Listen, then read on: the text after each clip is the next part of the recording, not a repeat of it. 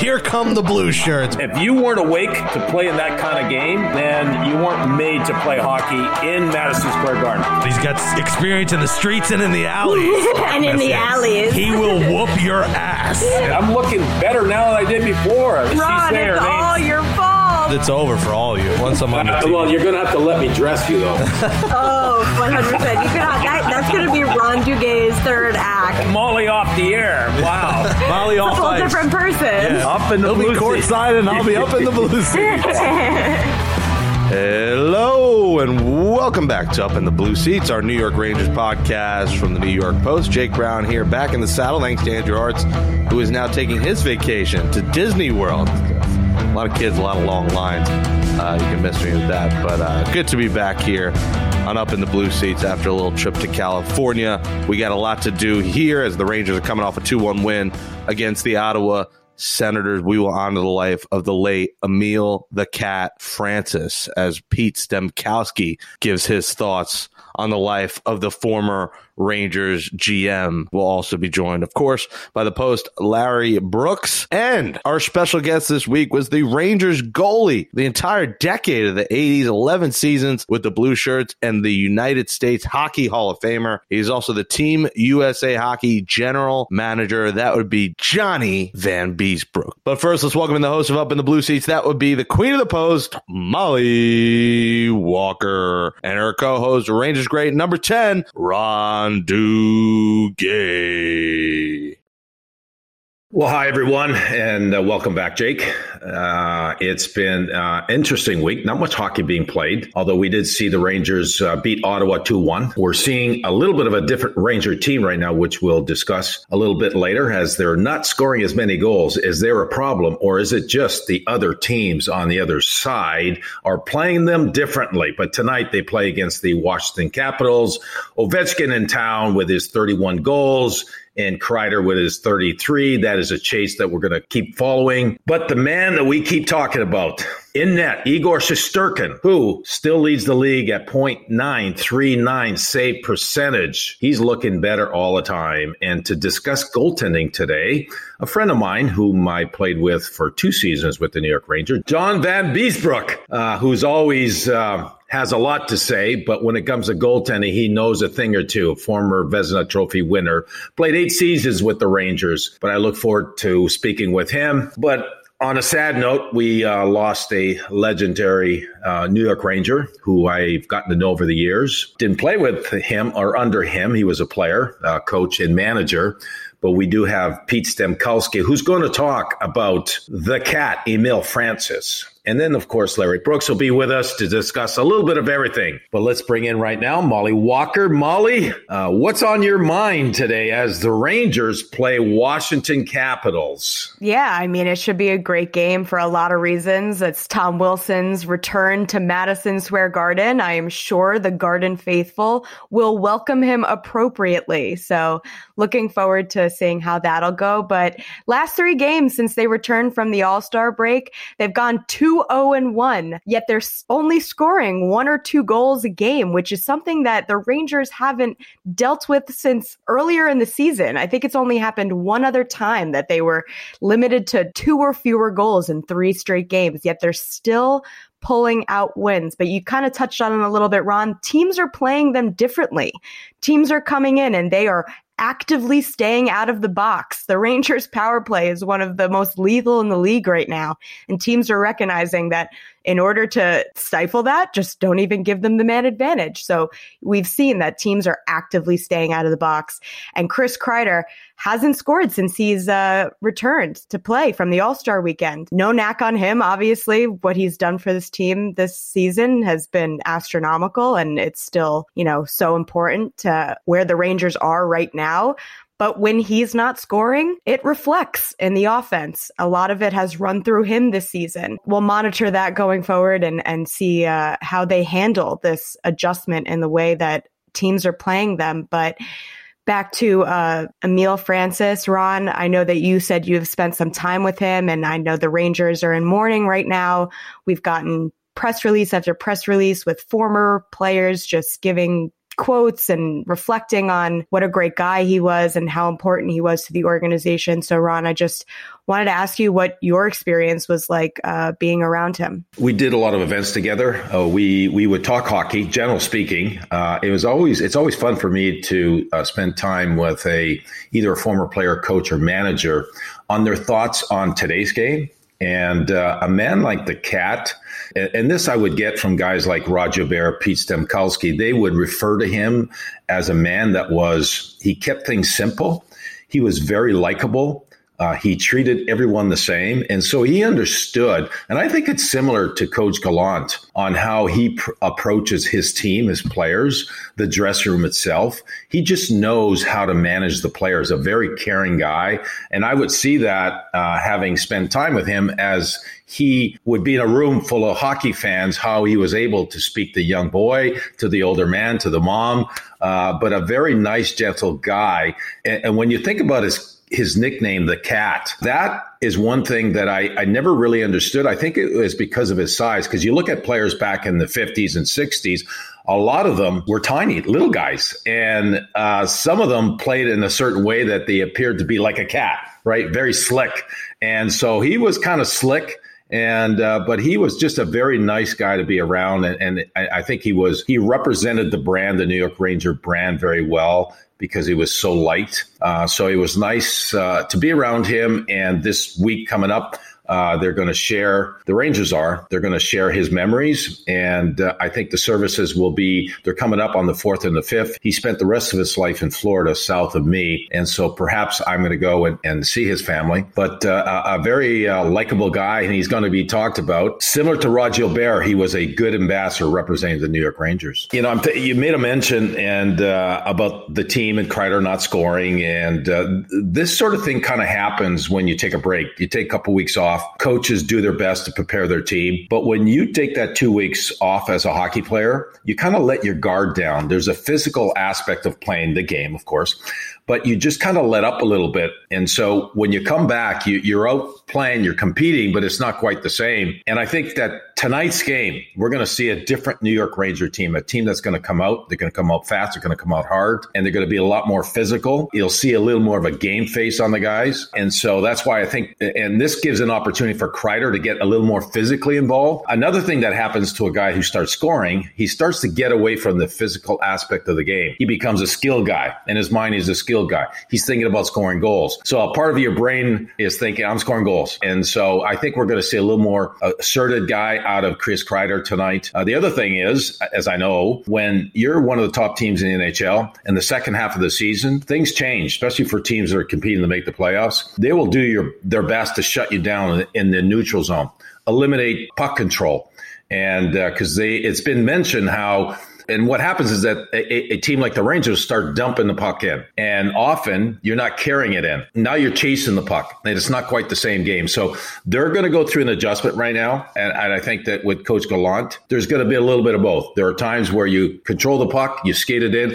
Other times it's going to be a dump and chase. Teams are going to treat them like they're a Stanley Cup contender. And what that is, eliminate opportunities, eliminate chances for the New York Rangers. That way you have an opportunity to stay into the game, and that's what we've been seeing. Yeah, Gallant was talking about how he obviously wants a little bit more from all four of his lines. I know that the bottom six has kind of lost a little bit of their grinding edge that they had on a little earlier in the season. Not as drastically as I think some people might think, but I think that they definitely can revert back to some of the ways that they were playing earlier on in the season. And I agree with you, Ron. I think that the Rangers had the longest amount of time off. The Rangers had the least amount of games to make up. So I think it's just chance and how the schedule kind of panned out for them. But I agree. I think that it's definitely hard to get back into the physicality of the game after such a long layoff.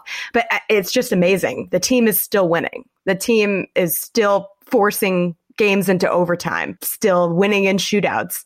when they did get power play opportunities, they were opportunistic. Mika Zibanejad gets the game-tying goal. Artemi Panarin gets the game winner.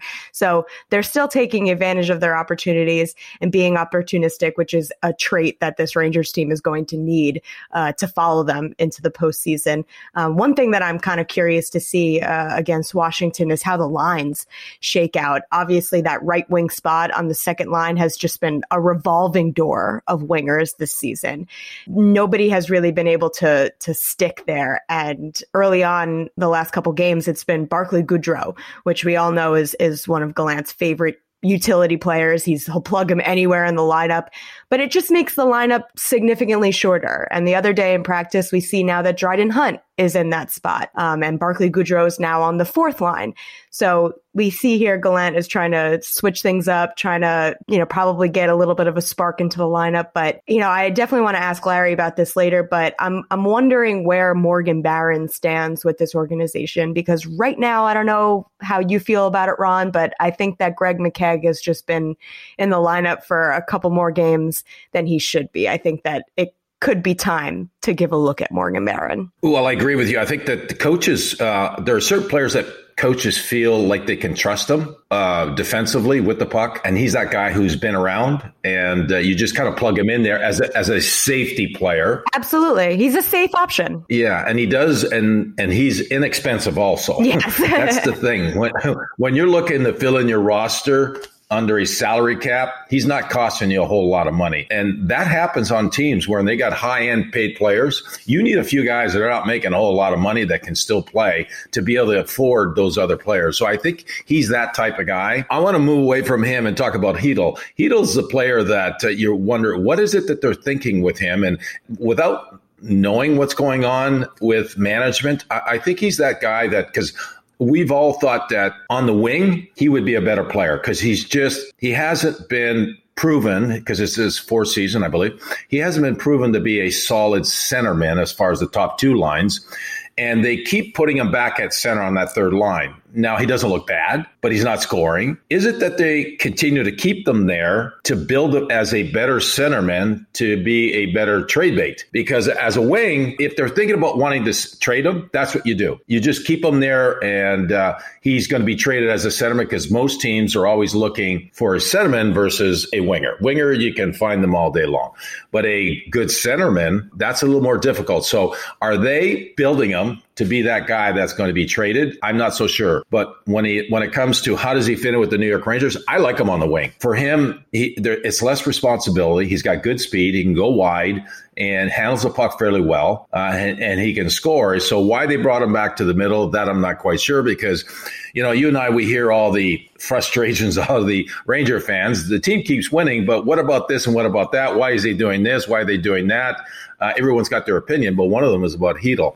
What is it that they're thinking with Hedl? Right. And, that's the ultimate question. I think that part of me wants to say that Hedl is on the table, and I think that for the right deal, he would be. But I also think that the Rangers are hesitant to send him elsewhere and watch him blossom on another team, because that obviously would be incredibly frustrating. This is actually his fifth season with the Rangers, and he still has not captured what his identity is. Is he a power forward? Is he a playmaker? Is he a winger? Is he a center? So there are just a lot of moving questions around Hedl, and I think that they're anxious to find out what they have in him. And I agree with you. I think that his skill set is better fit for the wing rather than center. But where he is right now on that third line, they're just not doing it. It's not working. It's not. It really, from the drop off from the top two lines to the bottom six is a problem, and one that we all can expect Chris Drury to address sooner rather than later. It's just a matter of when. Can you help us and understand the Patrick Nemeth situation? Because here's a big guy that he's 6'4", 230. He's been really steady. He's the type of guy that you want. If you're going to go deep in the playoffs, 30 years old, he's been around, veteran. What is it that they keep talking about possibly they may trade him? And I don't get that. I know they have an abundance of defensemen. I don't understand him. Is that for real? Definitely think it's a possibility. I don't think he's one of the players that are considered an untouchable by no means. So again, for the right, they did just sign him in the offseason to a 3-year deal, I believe. So I think that in an ideal world, he would be a 7th defenseman for them. And that's, I think, what they're trying to work toward, which would entail trading for another bottom pair defenseman to a line next to Braden Schneider. Probably a 2-way defender with a bit of veteran experience in him. And then having someone like Patrick Nemeth as the 7th for a depth guy. But obviously that's not the case right now. They need him in the lineup at the moment until they do have reinforcements on the back end. But, Nemeth, I know a lot of people have their opinions on him, but he really is a veteran presence back there. That is what he brings. He's calm, he's collected, and putting him next to a guy like Braden Schneider, it just kind of balances out a little bit. Yes, does he have his moments? And yes, we've seen him get turnstiled before. Everybody has seen it, but right now he is their best option for a third pair defenseman. And I know people want to say, Zach Jones, and the Zach Jones Braden Schneider pair was great. And I think that the Rangers could roll with that too. But I think right now, especially in someone like Gallant's eyes, the veteran experience and that presence kind of outweighs any sort of offensive upside that they would get from Zach Jones. I think what I'm starting to gather is Gallant will more often than not choose the safer, more reliable option that he's sure of, which is, I think, a valid way to go about things. Rangers fans will be looking to see what Chris Drury does in the next couple of weeks before that trade deadline on March 21st. They're also looking forward to Thursday, the showdown, the nice matchup where the Rangers take on the Capitals at the Garden. 69 points to 65. This thing could get tight. The Blue Shirts need a victory, and we'll be back next week a little bit earlier, so stay tuned for that, likely on Wednesday. Rangers got the Capitals, Penguins, and Canucks coming up, but we got a lot to do in the rest of this program. Coming up later in the show, let's just call him Ron VBK, the Beezer, Johnny Vanbiesbrook. We also have Larry Brooks, who will touch on the Rangers, the roster, Emile Francis. But coming up next, you will hear a voicemail from a guy who played under Emile Francis when he was GM, and that would be friend of the program, Pete Stemkowski. Listen to what he had to say about the Cat.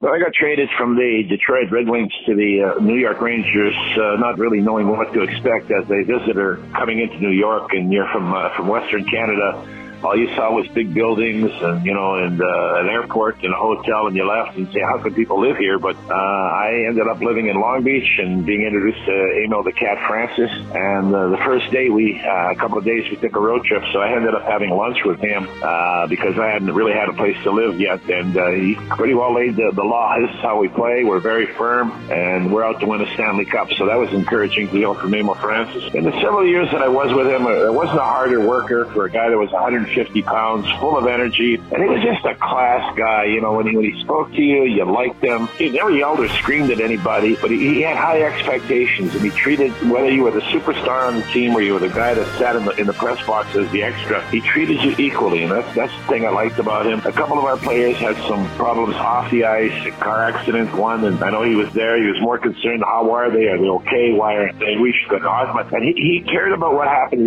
when you left the rink, and I think that was the humane thing about Emile Francis. And I always will tell people, playing in New York, we came very close in the early 70s to winning the Stanley Cup. We had a great team with the gag line. The one regret that I have in 15 years in the National Hockey League, I won one Stanley Cup with the Toronto Maple Leafs in 67, but I have to say the biggest regret I got is we did not win a Stanley Cup with the New York Rangers under Emile Francis. And I think had we won the Stanley Cup, I would have been more happy for Emile Francis than I would have been for myself. Just a tremendous human being, a great ambassador to hockey, and what he did to get hockey off the ground here in New York and set up the arena here in the city of Long Beach. He and Nassau County, city of Long Beach, put their heads together. They come up with the money, and there's an ice rink standing here in Long Beach, and we can certainly thank Emile Francis. Effortless work about 12 hours a day, and a great man, lived a full life up until 95 years of age. Emile Francis, great memories. Rest in peace, my friend. I have the highest regard for him, and I always say if I picked the top 20 people I met in this game in 50 years, he would be in the top 2 or 3. Emile Francis, thank you. Hockey Hall of Fame Rangers beat writer at the Post, Larry Brooks. I think there's room for different styles. There's room for different resumes. Are you sick of me? after spending 3 straight days in the car next to this vase. It was a rather pleasant experience, I have to say. Because you've been doing this, for over 40 years. It's an important part of the experience to understand the fabric of a team. Giving Henrik Lundqvist his nickname is one of the coolest things of my entire career. He blames or gives credit to you for that nickname. So there you go. Yeah, okay. Well, Larry, I'm in agreement with you. No. Okay. It was great to get to know Brooksy, and he became part of my journey. You know, he was there every day. One year, the Islanders gave out bathrobes that lasted for about a game. You know, like guys were walking around in their bathrobes, like, what is this? We're only seeing the tip of the iceberg. All right, can we ask Larry a hockey question? It's a 2-part answer. All right. So we welcome in our own Larry Brooks. Larry, we just finished chatting with Pete Stemkowski because this week on our show today, we're going to be speaking and going back into the life of the cat, Emile Francis. What are your thoughts and memories of the cat? Well, I think, he was the godfather of modern Rangers hockey, the founding father, whatever phrase you want to use. He invented the Rangers in the mid-'60s. You know, at that point, the Rangers were a decaying franchise. I don't really quite understand why, but, you know, they were in disrepair. Players wouldn't report to New York. Red Kelly was traded from the Red Wings to the Rangers, and he refused to report. He retired. You know, he opted to retire instead, and then he went on to be traded to Toronto. So Emil came in the mid-'60s and basically created an organization in his image. He created he picked the players. He moved the team out of the practice rink across from the Garden at that point, which is on 50th Street. He brought everybody out to the island, to Long Beach, and he created a community and a bond. And it's interesting, too, because I was actually texting with Brad Park the other day, and Brad was so bitter for a few years after he was traded. He was really angry that he was traded. He was upset, but he loved Emile Francis. He couldn't stay mad at him. And I think everyone on that team felt the same way about him. He had some flaws. And the interesting thing was the fans, the generation of fans that grew up rooting for that team understood Emil's flaws, but kind of loved him anyway. I mean, I don't think it was exactly the same back then as it is now. And of course, at that point, their cup drought was only in the 30s it didn't reach up to 54. And now it's not back up again into the mid-20s. But it was kind of like, it was a great team. It was an entertaining team. Guys, who came through the system you identified with. Then guys like Stemkowski and Teddy Irvin and Tim Horton was here for a while. Emil would bring them in to augment the team. And it almost seemed as if winning was secondary to being this entertaining, big-time team. I know it was disappointing for us as fans, never to win, but it kind of rolled over because we love those guys. And then when Emil finally traded them all and then he was gone, I mean, the next year or two, I mean, you came in the wake of that, a couple of years later, and the entire organization basically had turned over under Fergie and then Freddie. But Emil, there are no modern day Rangers without Emil Francis. And I think everyone who relates to that team just thinks of it as Emil's team. Yes, there was Eddie Giacomin, and yes, the gag line, and yes, Brad, and yes, the Bulldog line, but it was all Emil. It was Emil's team. It was Emil's era. The circle of life, one by one, they're passing. It's hard for It's hard. Larry, switching to the current Rangers, you caused quite the stir, writing how the Rangers could use someone like a certain longtime Islander named Cal Clutterbuck.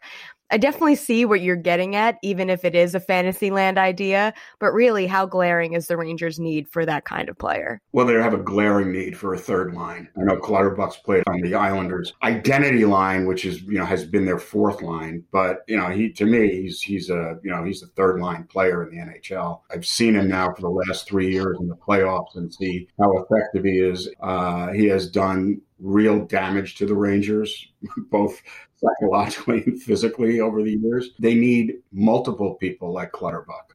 That's to me I've written this since the summer, and we've talked about it a number of times. But they have to define their third line in some way. Right now, their third line basically has been players who just don't quite fit into the top two lines. If you're not a top six guy and you're not really a fourth line guy, then you wind up on the third line, and you wind up with these disparate parts who never have quite clicked. There was a stretch where they had the Lafreniere, Heedle, Gauthier line together for a while in November and December, and they created chances, but they didn't score, and then they stopped creating chances, and then the line was broken up. There's just been very little consistency out of that line. There's been no production out of that line at all. That line has scored 10 goals this year in 50 games. And I've always thought, and I know Gerard Gallant disagrees, and he has the last word, but he kind of looks at the third line as a third scoring line. And I think if they had the depth, it would be great too, but they don't. And so I don't understand why they haven't attempted really to make that into a grinding checking line. I mean, they've got Goodrow,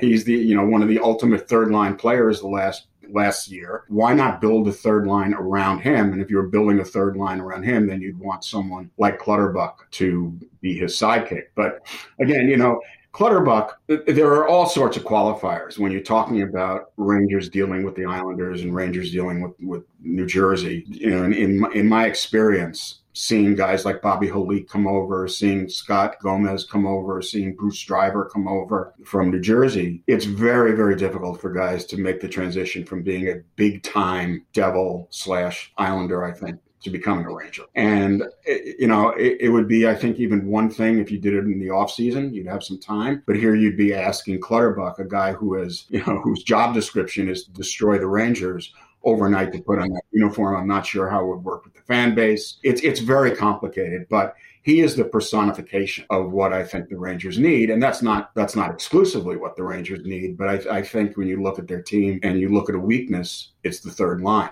And their bottom six is just, as I wrote the other day, come to a grinding halt. And, they've just stopped. And so Gallant is going to make a change or two for the Thursday game against Washington. But that's something that needs to be bolstered, if not repaired, going into the playoffs. Kind of going off of that, just in terms of players who could be on the third line, where do you think Morgan Barron stands with the organization? And do you think the Rangers should be giving him a shot right now? I'd like to see him get more of an opportunity now. He's had, he's been in, he's had his 8-9 minutes. I think he's regarded as a legitimate prospect by the team. I don't think that's changed. Maybe they think he's a little bit away. Maybe he is. But, I would like to see him get more ice time. Listen, I know Greg McKegg's a hard worker. He's a good teammate.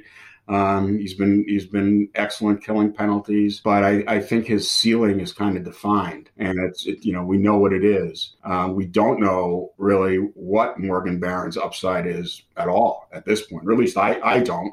They see him a lot more. They watch him intently at practice. They run back the tape. They've seen him play in Hartford all year. I haven't. I'd like to see him get more of a shot. Yeah, because again, I think you need to. The upside is so limited on some of their bottom six guys that I'd like to see a guy with a little more upside, and I think that's what Barron brings. Well, this was great as always, Larry. Thanks for your time, and we'll chat again next week. Thanks, guys. Good talking to you. Jake, what the heck are you wearing right now? The Olympics may have just ended, but we're going to keep it going a little bit here with our guest this week. The Rangers drafted him 72nd overall in 1981, and he went on to play 11 of his 20 seasons in the NHL in New York, which included a Vezina Trophy winning season with the Rangers in 1986. He also played for the Panthers, Flyers, Islanders, and Devils before he was inducted into the Hockey Hall of Fame in 2007. He was named Assistant Executive Director of Hockey Operations for USA Hockey in June of 2018 and served as General Manager of Team USA over in Beijing the last couple weeks here. Please welcome John Van Beesbroek. John, thanks for joining the show. How are you? Thanks for having me on. It's good to be with all of you Ranger fans. So it was your first time serving as GM of Team USA, and we just found out you told us that you weren't able to make the trip, unfortunately. But your head coach, David Quinn, had told me about how you had to prepare with a pool of players with NHLers and one without. What was that like for you, and did it make the job any more difficult? What we told the players is what I'll tell you now is everything was going to be hard, and everything turned out to be hard. As you referenced, I wasn't personally able to get to Beijing because of the COVID measures. Drove 33 hours home from LA. But aside from that, the players and the coaches are what matter the most. And we had to do a quick pivot after we found out that the NHL players were not going to go. As everybody recalls, that was right around Christmas time. And it wasn't a present for us, that's for sure. We had to turn our attention to a bunch of players that we had available to us from the NCAA, players that had signed AHL-only contracts, and then players playing in Europe specifically. So we got to identifying with Coach Quinn who, what type of team we wanted to have and how we wanted to play. And then we could get players to play to that identity. And we really did that. We had a good tournament. We had a couple bad bounces. If you watched, and all GMs will tell you that, you get bad bounces. That's why you lose. But in essence, we were a very good team. We were fast, we were quick, we were youngest team in the tournament. So the Beijing experience for the players and the coaches, now that they're returning, was a real good experience for the games. I think the rest of all the other stuff that went on there will leave to everybody's intuition. Unfortunately, fell short of the podium, and you just kind of touched on it a little bit there. But how did you feel you guys did overall? It is a tough tournament. Just how would you evaluate how it went? Did you learn anything? Yeah, I think the quick evaluation is why we have a bitter taste and a sour feeling in our stomach. I think that we did play to an identity. We were probably the fastest team in the tournament. We tried to select players that were the quickest in order to get on top of other teams to cause turnovers. And I think you saw that play out. The results are hard. Finland had beaten Russia in a past tournament going into the Olympics. They have breaks in their schedule to allow their club teams to put together their special Olympic teams and world championship teams. They set up their whole season based on world championships and Olympics. So we knew that we had a challenge by putting a team together in short order, 6 days of practice. Obvious when it gets to power plays and specialty teams, they don't react and effectively have that continuity. So we knew we were going to do that, but we had the energy. We won our pool. We were the first rated team going into pool play or medal play, and we lost on a couple bounces. So that's the way the game goes, and we accept it, but we're very proud of our team and our coaches. Johnny, turning our attention to the current team, the New York Rangers, there's a lot of talk right now on why the Rangers are doing the way they are, and that has a lot to do with the goaltender, Igor Shesterkin, a guy that comes in. They assumed that he was going to be as good as he is now after Lundqvist, but when analysts talk about the New York Rangers, they talk about goaltending of the past. You got Lundqvist, you got Richter, and you have yourself. And even when you go way back at it, Jackman. So how do you feel like for yourself? I can ask you this, and please be honest. How do you fit in? Because you're a Vezina Trophy winner. You fit in with the rest of these goaltenders. Were you satisfied with your time as a New York Ranger goaltender? Yeah, absolutely. I have probably a different way of describing it than maybe the world does, in the way of, rating on wins and losses and results and things like that. I look at it as, how did you impact the team? Did you have an impact on the team, and was it served well? So I think that, my time there, I impacted the team. However, as you go through the time and you reflect back on it, it looks a lot different than when you're in the middle of it. We had a lot of regime changes while I was there. Herb Brooks was the coach of the team when I first got started there. I had to learn how to work under his direction. Things changed a lot, but if I had to summarize it, I think that I would just say that I believe that I had an impact, left one there for everybody else to determine. We have to understand that we have shootout now. I had 115 ties. If you could convert those ties or half of them into wins, I'd be well over 400 wins. And I don't say that as I'm disgruntled or anything. It's just the facts. Like, you can't get an overtime loss anymore. And since those stats have come into play, it elevates the winning side for Shesterkin and Lundqvist and some of those other guys. But I don't regret it at all. I mean, I think that I was very grateful, obviously playing for the Rangers, a storied team, original six. And you realize after a while, you need the game more than the game needs you. So I was just very fortunate. And I look at it at that as I let everybody else make the determinations and where I would sit. But I mean, I love the way that right now the goalies have had an impact on the Rangers. I mean, they've had decades of good goalies. It's so hard to find on other teams. You look across the river and see how fortunate they were with Martin Brodeur, and now they're searching, and they've been in a constant search. And it's a hard thing to come by when you can get a generational goaltender and then you get 2 in a row and 3 in a row. You got to be pretty fortunate to do that. So why don't we talk about stick handling? Because everyone's so impressed with his stick handling. And as you're analyzing a goaltender, and compare yourself to your stick handling to the goaltenders of today, or even Marty Brodeur was a guy that handled the puck. Was it something that you thought you needed to be able to manage the puck and help your defenseman? Yeah, I never played inside the trapezoid. The trapezoid came in via Marty Brodeur, really, because he went out and stopped so many pucks and became like a third defenseman back there. But stick handling is one thing. I saw Shesterkin almost score a goal against Ottawa the other night, and I was happy that he flung it down the ice to give it a try. And I love to see the smile on the face after, trying something different. There's a difference in puck play in relation to how you effectively work with your defensemen. The Rangers are, they have some good puck handling defensemen. I think you want to get the puck in the hands of Adam Fox before they're in Igor Shesterkin's, but it's also about what time of the game and, say, power play specialty teams. I used to make mistakes all the time trying to see that guy. I'd see Ron Duguay on the right side with the ice flying high there, and I'd want to hit him with a long pass. But meanwhile, Ron Duguay was out of gas and heading to the bench. That was probably not a good play. But I caught myself oftentimes early in my career wanting to make that hero play. And so after a while, you identify what the situation is. And I find that a lot of guys and people get themselves in trouble when they try to do too much. John, as a fellow goaltender, what do you appreciate about watching Igor Shesterkin, just knowing what it's like to be between the pipes and what the position entails? What about him do you appreciate the most, would you say? Well, I think his mindset, I look at that of how you bounce back after goals, the mental approach to the game. He doesn't seem to get, shaken up by he has a bad player, a goal against. I think that's what the team's looking at too, is how do you bounce back? But his mechanics are really good. Obviously, he's been well taught. Structurally, he's sound, and they take a lot of pride in the structure of the goalies. A lot of the Allairs, teach a specific style. Benny's been a great teacher, and look at the impact he's had on 2 outstanding goalies, plus the other goalies that jump in and play as well. I think that there's something there. I don't know exactly what the secret sauce is there, but keep it going.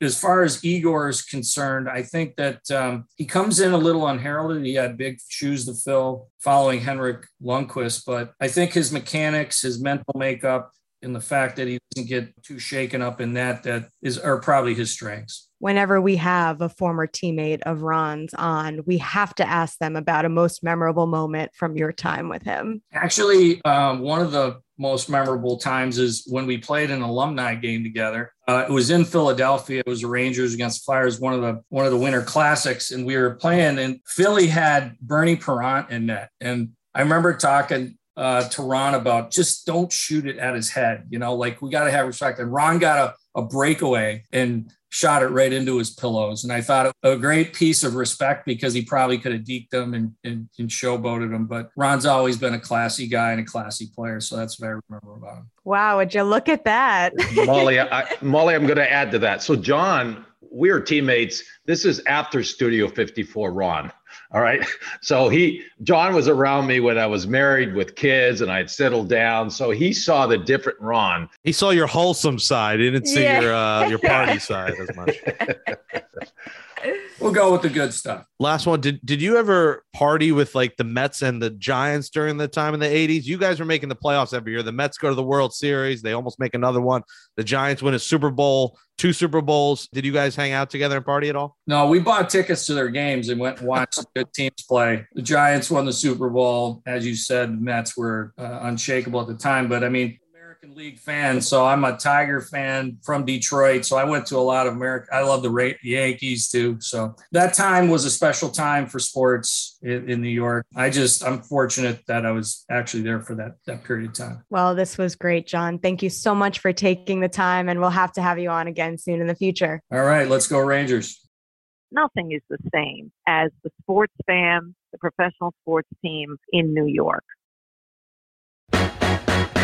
All right, Ron, that wraps up episode 77, the Phil Esposito edition, friend of the program of Up in the Blue Seats, our Rangers podcast from the New York Post. Yes, Jake, thank you for producing the show. Wonderful job once again. And yeah, recently my good friend and friend of the show, Phil Esposito, just turned 80 years old. 80 years old, and he's 80, but still a young man. I love spending time with him because what a character. We have so many fond memories together. You know, my first season in 1977, he was one of the first New York Rangers that I met, and to this day remain good friends. So good to see that Espo's 80, healthy and happy, going strong. And I know you and Espo probably danced a lot to Elton John, who I got to see at the Garden in his farewell tour on Tuesday night. What a show. Let me just say this, though. There were a lot of people there sitting, and luckily for most of it, I was in a suite, so we were standing and dancing, but everyone's sitting, and I'm standing during Rocket Man, and there's people behind me sitting down. I know it's an older crowd. I get it. You're older. You don't want to stand. I get that. But you're at a concert, Ron. If you're at an Elton John concert, you got to be singing, dancing, tiny dancer. You're in your seat. Shameful. But anyways, I know you probably had memories in Elton's heyday when those songs actually came out in the 70s and 80s with guys like Espo. Yeah, well, it was Studio 54 days. It was him and Rod Stewart and the Bee Gees. Those three, to me, bring back memories to that music. And I've gone to a concert at Madison Square Garden, listened to his music, and every song brings you back to a certain time for me, and that's the 80s, or 70s and 80s. And Espo, I know Espo was a big fan of Elton John. Songs bring back good feelings, and for me, my good feelings is being a New York Ranger, Madison Square Garden, and being in New York. Well, while everyone was sitting, I'm still standing. Yeah. I'm still standing. Well, we're going to close out this episode. Do us a favor. Give us a 5-star rating. Write in a nice review on Apple Podcasts. Give us a 5-star rating on Spotify as well. We appreciate it. For number 10, Ron Duguay, Molly Walker, I'm Jake Brown. We'll return next week with a Wednesday release. So make sure you stay tuned for that. Enjoy the next 3 Ranger games. We'll chat with you all next week. Stay safe. And thanks for listening to Up in the Blue Seats.